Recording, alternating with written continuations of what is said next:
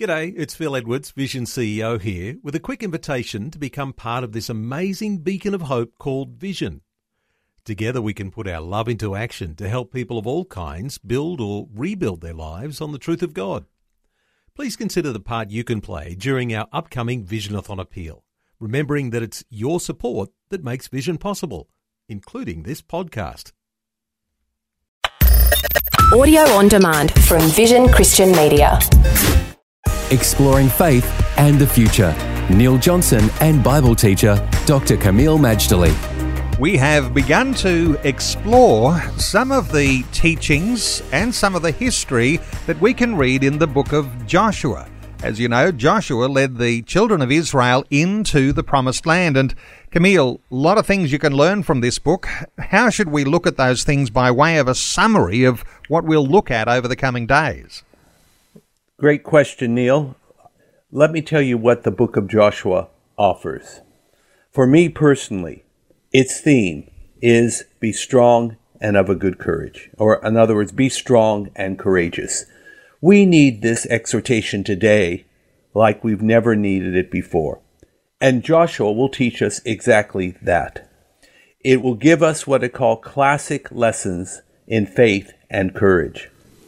In addition, Joshua is the fulfillment of a covenantal promise that the Lord made with Abraham a few centuries earlier. And so it tells you how to take hold of the promises of God. After all, we have a Bible that is literally thousands of years old, and yet the promises are still valid, still alive, still wonderful.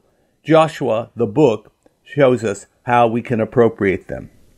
Then we have this most amazing story of grace and favor of God on the most unlikely person you can imagine, a harlot named Rahab.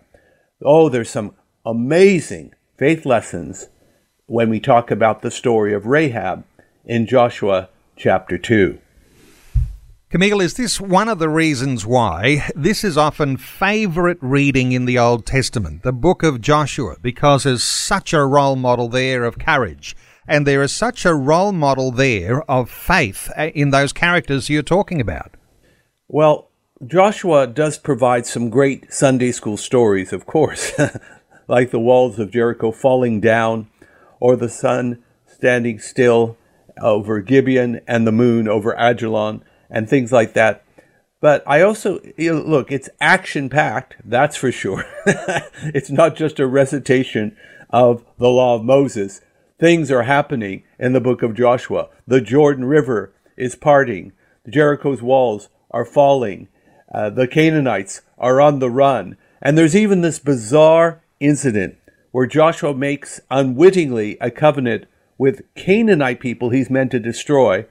He doesn't consult the Lord, but once the deal has been made, God expected him to keep it.